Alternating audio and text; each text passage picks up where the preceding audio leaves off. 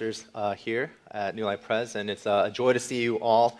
And before I read the passage, just a reminder that August at New Life Pres, if you're visiting, is what we call our preparation month, or we call it a ministry break. But it's actually one of the busiest seasons of our church because the leaders and staff are prepping for our ministry year, which kicks off in September. So that means that we're praying, we're planning, we ask for your prayers and for your encouragement for us as well as we move forward pursuing our vision.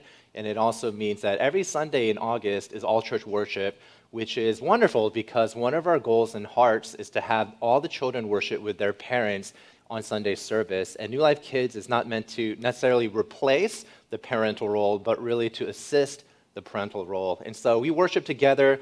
Kids are rowdy. They have a hard time paying attention. We love that. Their cries are our cries. So parents, feel free to be a family and to lead your children in that way. And with that said, if I could ask you to please stand, let's read the Word of God together. I'm going to read from Psalm 113. It's a short but succinct and sweet psalm, Psalm 113, 9 verses. This is God's Word. I pray that you will be blessed here today. Praise the Lord. Praise, O servants of the Lord. Praise the name of the Lord. Blessed be the name of the Lord from this time forth and forevermore.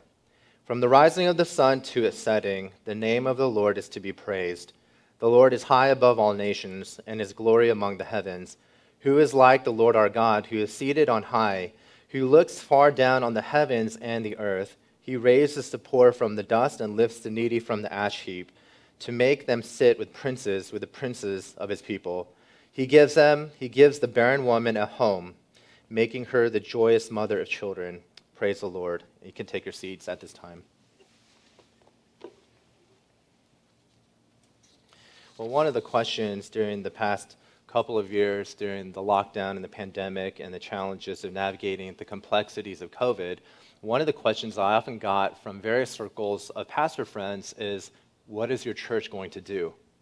And that was a tough question, sort of the blind leading the blind, but I always said consistently, when you look at the Bible, no matter COVID and lockdown and pandemic, no matter if we're back to quote-unquote normal, what the church ought to do is going to be a focus on the basics.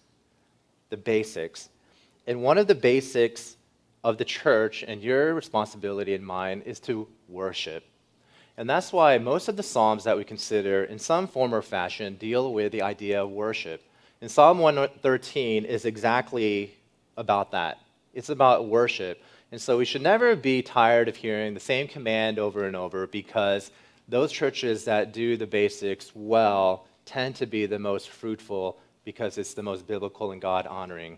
And so we're going to consider worship here today, and there's two simple points broken up really nicely in this passage. So we're going to look at 2 points about worship. First, that we are called to worship, and then secondly, the reasons for worship.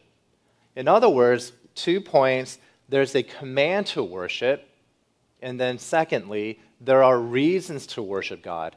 So that's what we'll look at, that we should worship, why we should worship.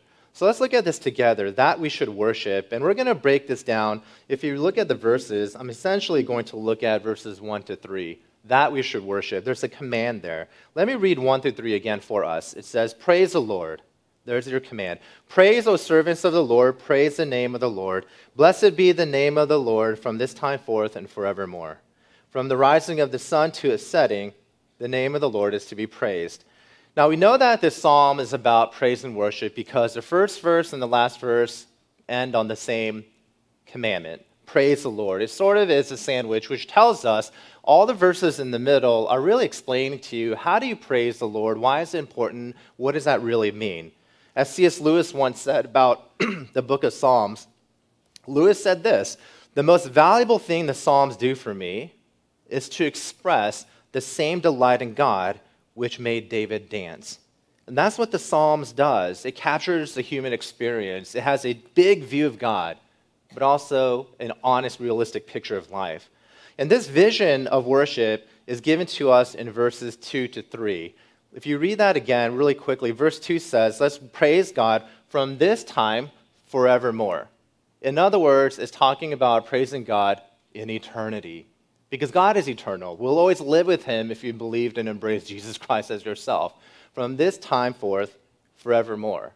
Can you imagine that? Eternity, worshiping God with our songs, with our voices, our bodies together, this glamorous and miraculous and profound kingdom picture of the entire earth worshiping God forever, in eternity. The idea of time never ending is what captures the essence of this verse. We're going to worship him forever. Now, this isn't the most eloquent illustration to capture that point, but this past week, one of the staff members in the women's bathroom caught 47 cockroaches. Don't worry, we cleaned it up. The deacons and us, we do a great job. Everything's sanitary. We pass code every year. But when the heat comes out, the cockroaches come in, and they caught 47. I don't know why they counted it, but they counted 47 cockroaches. And at lunch, they're talking about that no matter what you do, cockroaches are always around. No matter how many times that you spray sort of insecticide or whatnot, close up the drainage, they're always around. You're always battling this. This is true of every building, every house. And it reminded me once of what my professor at seminary once told me, Dr. Vern Poythress. And at one point in class, he was talking about, believe it or not, cockroaches. And he says, I don't know why God actually created cockroaches. Cockroaches were probably here before the dinosaurs. And if man ever becomes extinct, cockroaches will be on the earth, roaming alive after man leaves the earth. And he says, I don't know why God created cockroaches, but I think it's because God created cockroaches to tell you and me that God is eternal. They're always going to be around. We are going to worship God from this time forth forevermore. And then secondly, in verse 3, this vision of worship also says from the rising to the setting of the sun. And when I first read this, I was thinking, wait, we're supposed to worship God just in the daylight, from the rising of the sun to the setting? And that just shows more of a Western individualistic perspective that we're more clock-oriented. You know, we think about our lives around the clock and productivity, but what it's talking about is not chronology or time, it's talking about space. From as far as the sun rises to as far as the sun sets. In other words, the entire span of the earth and universe in all eternity is going to praise the Lord. And that's what he commands you and I to do. See, it's interesting because when you look specifically at this command, one of the things that the psalmist does for us is that he addresses the identity of people. And he calls them servants.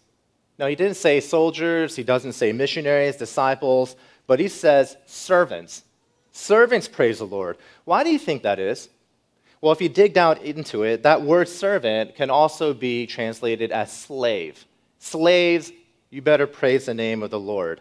And that's really shocking because in the context of Psalm 113, it's talking about the Exodus event. And Exodus, if you didn't realize this in the Old Testament, is about the Israelites being freed from the evils and the atrocities and the oppression of slavery. And so God frees them through Moses and then brings them into a relationship with him. And the first thing that he says in some level is to say, slaves, you better worship me.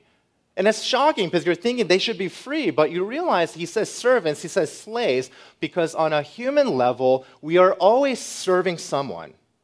We are always captivated in our hearts by something. It's triggering to call them slaves again, but it's getting the point across that in humanity, everyone is a slave. Everyone is a master, has a master. Everyone worships.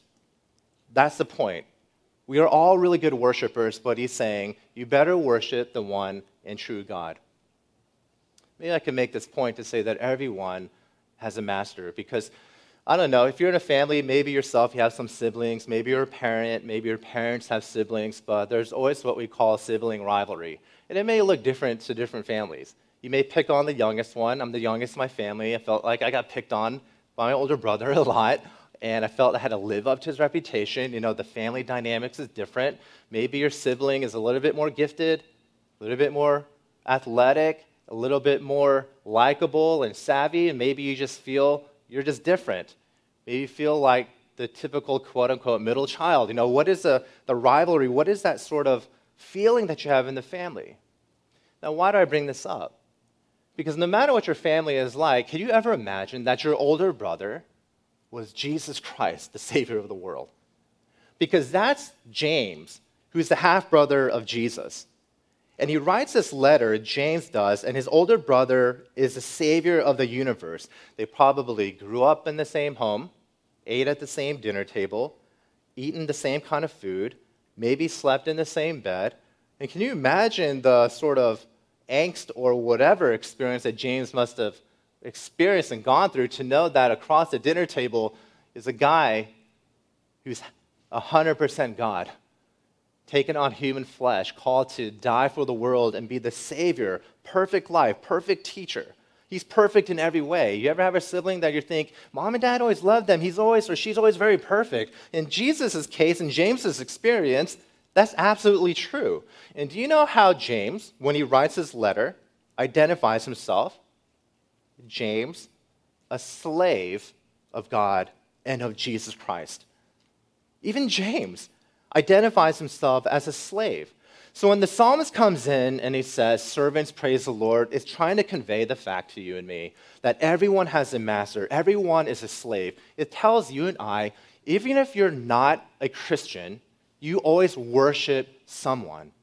That's what Bob Dylan once said in this song. You got to serve somebody. Bob Dylan was a born-again Christian when he wrote this song. I think it won some sort of award. And some of the lyrics, I'm just going to read this. It's not going to be projected. But he's talking about, even him, that everyone worships. And in his song, you got to serve somebody. He says, you may be an ambassador to England or to France. You may like to gamble. You may like to dance. You may be the heavyweight champion of the world.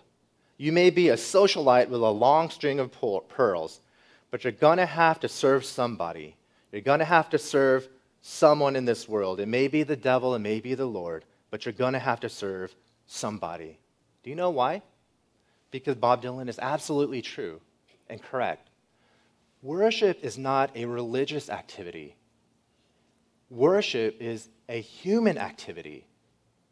What does it mean to worship? Well, this one pastor in Atlanta, Louis Giglio, I think he captures it very well. Worship is about value.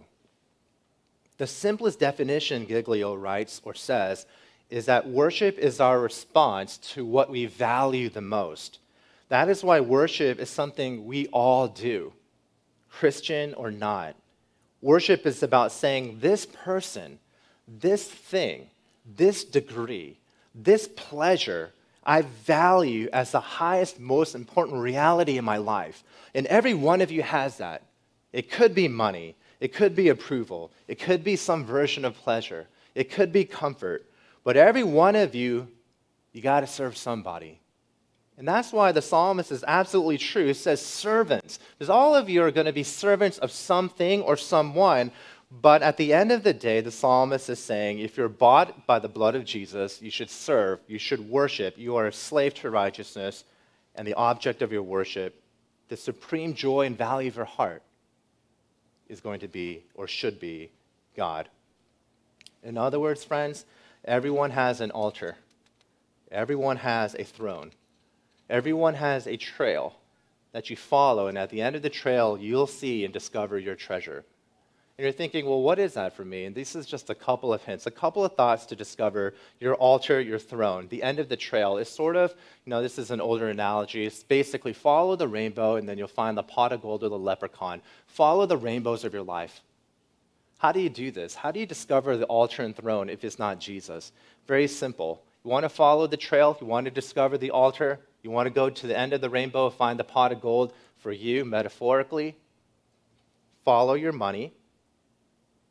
Follow your time. Follow your natural thoughts and energy. Very simply, if you're an accountant, audit your money, your time, your thoughts, and your words. If you follow those three things, you'll have a very clear picture of your altar and throne. Potentially. Everyone's got to serve somebody. But our job, our calling, my role as a pastor, very simply put, is at the end of the day, with your family, with your energy, with your time, with your money, with your thoughts, with your words, that when you follow the trail and go to the end of the rainbow, it's not like the Wizard of Oz, but you follow the end of the rainbow, and you know what you find? Our job is to make sure that when you discover the altar is Jesus Christ on the throne. That's what we're all about. Worship and praise the Lord. with all that you got and all that you have, with all that you value, every breath that you have, every part of your soul, your affection, your attention, your allegiance, your proclamation, every step of your life as you walk in this world should reflect that I'm following the path because at the end of the rainbow for me, I worship Jesus Christ. Praise the Lord. That's what he tells us. That's the command. But here's the second point. He gives us the reasons why we should worship. Very simply put, the reasons he gives for worship are in verses 4 to 9. But let me break this up for us a little bit because it's a wonderful picture. There's almost this contrast. 4 to 9 gives you these reasons, says this is who God is, this is what he's done, but it's such a wonderful and heartfelt picture of the reasons that we are given to worship God. Because in verses 4 to 6, what we see about God is that he's really big. It's the gospel big. He's sovereign, he's exalted, he's high above all the nations. You get a sense of how transcendent he is, how above us he is. He's high above the heavens. He's seated on high. He looks far down, not just down, but far down to what? To heaven. How high do you have to be to say, I'm looking far down to heaven and to the earth? Further than the man on the moon. He's looking far down to the universe. He's so high that he has to look down. It's a picture of the gospel big. Now that's encouraging for us because one of the reasons we could worship God is because he's bigger than your problems. It's in good hands. He's bigger than the world and all the political polarization and division and atrocity and oppression and death and injustice. And we should care about that, but it shows us that God is so sovereign and exalted. He's like, I got this. Don't worry about it. I got it. I'm a pretty big God. I'm powerful. I'm exalted. He's not saying it in a cocky way. He's saying it in a godlike way. So he's really big in verses 4 to 6, but this is what I want to spend some time on. This God who is huge, he's ginormous in verses 4 to 6. He's also in verses 7 to 9. He's really small. He's about the gospel intimate. He's about the gospel small. You know, this God who is high above, transcendent, looks far down to heaven, gets down really low into the details of your lives, not because he's a type A micromanager, but because he loves you that much. He's empathetic towards you that much. He craves a fellowship and a transformation in your life that much. The God who's really big cares about the really small. The God who's really high comes down to be the God who's really low. So let's look at this. Let's look at the gospel small. Verse 7 says this, part of it, he raises the poor from the dust and lifts the needy from the ash heap. Raises the poor from the dust and lifts the needy from the ash heap. This is probably the most vivid metaphor of people who are poor, the poorest of the poor. Now, even in that second clause, lifts the needy from the ash heap. Ash heap, that Hebrew word also could be understood as toilet because it's the dunghill. It's excrement. You know, it's rubbish, it's garbage. And they say when you read about the city of Jerusalem or any city, that outside of the city gates of Jerusalem are really the trash heap, the rubbish, the garbage can. It's the dunghill. That's what he's saying. And he's saying, I see the poorest of the poor. You're down and out, you're in the dunghill, you're in the garbage, and God from this high view comes down small, cares about the individual realities and struggles of your life, and lifts you out of the ash heap and the rubbish. And what does it say? Makes you a prince. He comes, in other words, friends, to those who are down in the dumps, changes and transforms you, and gives you the status and the glorious picture and privileges of being a prince. That's what he does for you.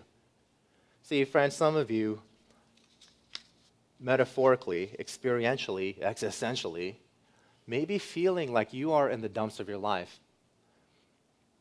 Maybe your marriage is tough.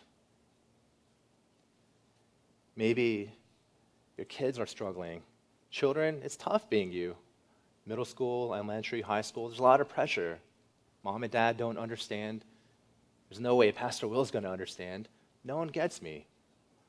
You have no friends, you're lonely, you get bullied. There's all kinds of reasons and experiences for all ages.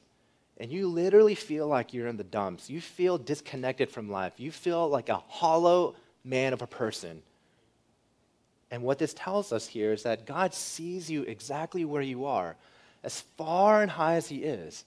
He comes down and he digs himself into your life, and he takes your experiences and your pain upon himself in his son, Jesus Christ, and he says, I get it. I'm here for you. I'm not just far and distant like a CEO. I'm someone who will come down to the level of your suffering, pain, and hurt. I'll come down literally into the trash, into the dunghill, into the rubbish, into the ashes of your life. And I'm going to dwell with you. I'm going to sit down with you into the ashes of your life. I once heard this story in worship at a PCA church. Not sure how big it was, but there was a homeless man that walked into the service in the middle of Sunday. Looked around, everyone was upper middle class, wearing nice suits and their Sunday best, didn't know where to sit. So this homeless man sat right in the front in the middle of the aisle. He didn't know where else to go. He felt like he was lower. One of the elders got up and took off his jacket, then took off his tie, and took off his button-down shirt and just wore a white t-shirt, sat down right next to this homeless man, not thinking that he was better, but just because he was human, put his arm around him, and they worshiped God together by the throne. God comes down to that level. God gravitates towards the marginalized. God gravitates toward those who are poor. Our culture, especially even in the church, that's all captured by this Western idea of success and glory and money, the celebrity culture, and even myself, we tend to gravitate in our hearts towards the powerful, towards the famous, towards the big. But if you capture the gospel, what we recognize is that the one who moves to the marginalized, to the lonely, to the hurting, to the person who has no friends, that's the person that's in the movement and runs in the rhythm and the rhyme of God's heartbeat. In other words, let me put it this way. The person who understands and has been taken aback and been enraptured by this big vision of God, the one person, the way that you can tell that someone has been taken aback by this big vision of God, is because they move towards those who are in the ashes. Does that make sense? Those Christians who usually just stay in the upper echelons of elite society, hobnobbing with those who are famous and hobnobbing with those in power, and that's just all they want, but never move down. Those are the pictures of people that never understood how big and glorious God is, because if you capture the bigness and the gospel big of God, it'll compel you by a spirit to live out and apply the gospel small in the daily intimate realities of your life. I think that's what God's trying to show us. And then secondly, it says here in verse 9, it's not just those who are in the dumps, but he also talks about women. He gives a barren woman a home, making her the joyous mother of children. Now, I was talking about barren women, those who have basically fertility issues. And the one thing we can say is that it's not promising as much pain, as much heartache that some of the sisters of this church or in this world who have a hard time getting pregnant. It's not saying that if you believe in Jesus, he guarantees you'll have a child. It's more the principle. One is saying, I empathize with women who are barren. And in Jesus, even though spiritual, there is a hope to have a reversal of fortune. This is why it's so important. We could probably relate to this. Maybe the sisters can. You could come and speak to me after this. I'm just trying my best as a male to understand this. But in the ancient Near Eastern context, back in the days of the Old Testament, a woman's identity and a woman's value was absolutely and inextricably tied up to her ability to have children. And there's some practical sense. The more children you have, then if you have a business, the more workers you have. You have free labor, more chores around the house. But it was bound up in that. It wasn't just even children, but a woman's identity was bound up with her ability to produce sons. That's why in a patriarchal society in which it was a chauvinistic culture, one that we don't embrace, but the gospel speaks into this, by the way, is saying women who are able to produce a lot of sons were esteemed as more valuable in that culture, society, and eyes. But that means women who were barren, they had no status, no way to produce for themselves, no identity, no community. And that's why verse 9 says, I see women. I see those who are like this. And he says, it's not right. And he gives the barren woman a home because the barren woman is usually by herself. and I'll give her to be a joyous mother of children, saying that there will be a reversal of fortunes. There will be, at one point, hope. Because a woman in that culture who wasn't able to produce children had no hope for herself and for her life. And is saying that God, who is really big, will come down to your level and give you hope, give you a dream that could be a reality. And what's so beautiful about verse 9 is this. It's actually quoting a song. It's tracing a song from 1 Samuel to Psalm 113 to Luke chapter 1, in which Mary, the mother of Jesus, sings what they call the Magnificat.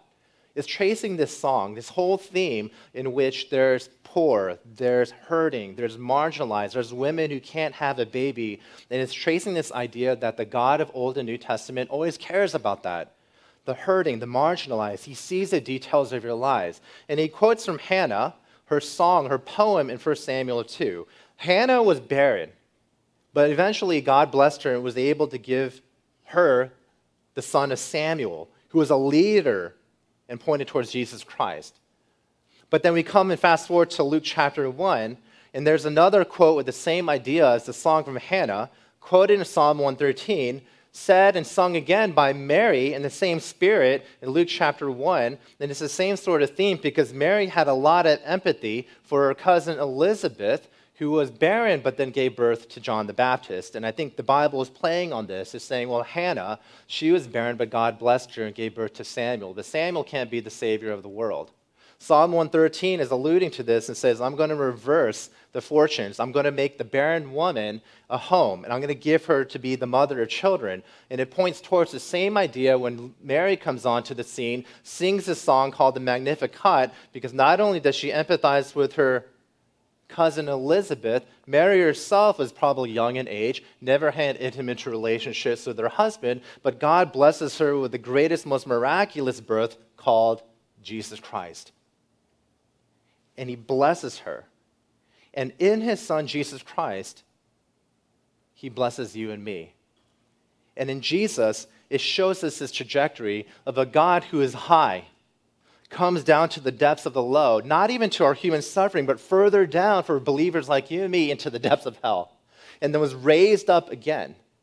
And so when we see this psalm that says God is transcendent, there's a gospel big, and now there's the gospel small that comes into the ashes of our lives, is saying the reason we know that God understands this because with crystal clarity, he shows you and me, I send Jesus Christ. He was really big. He was a prince of princes. He was a lord of lords, and he came down in this world, took on human flesh to the point in which he died upon the cross for you and me. In other words, he went into the ash heaps of your life. He went and experienced the barrenness of your life in order to give you a home, in order to give you hope, in order to give you and to make you a prince or princess in his kingdom.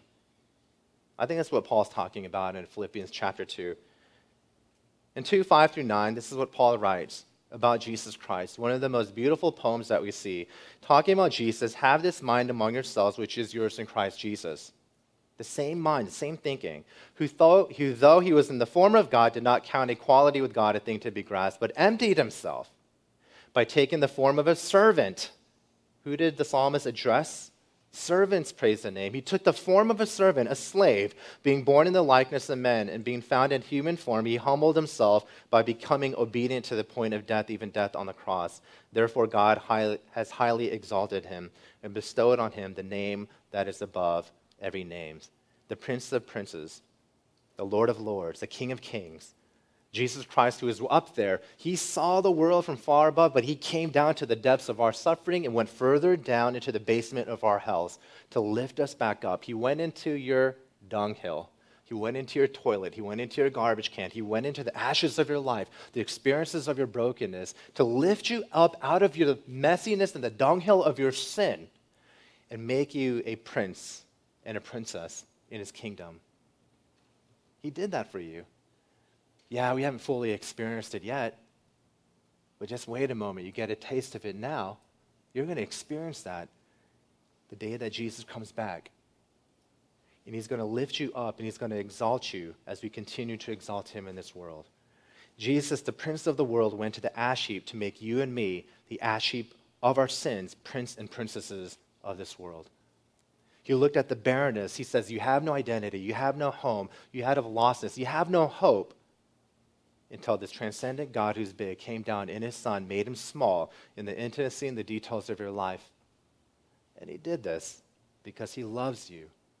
He cares for you. He transforms you. He understands you. He sees you.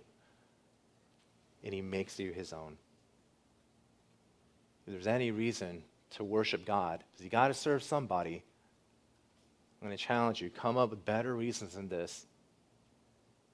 Because who is like our God? No one is. Let's turn to the Lord and pray. Father, we thank you so much that you have given us your word and your Son. We thank you that you are so big that we could find comfort and security and hope.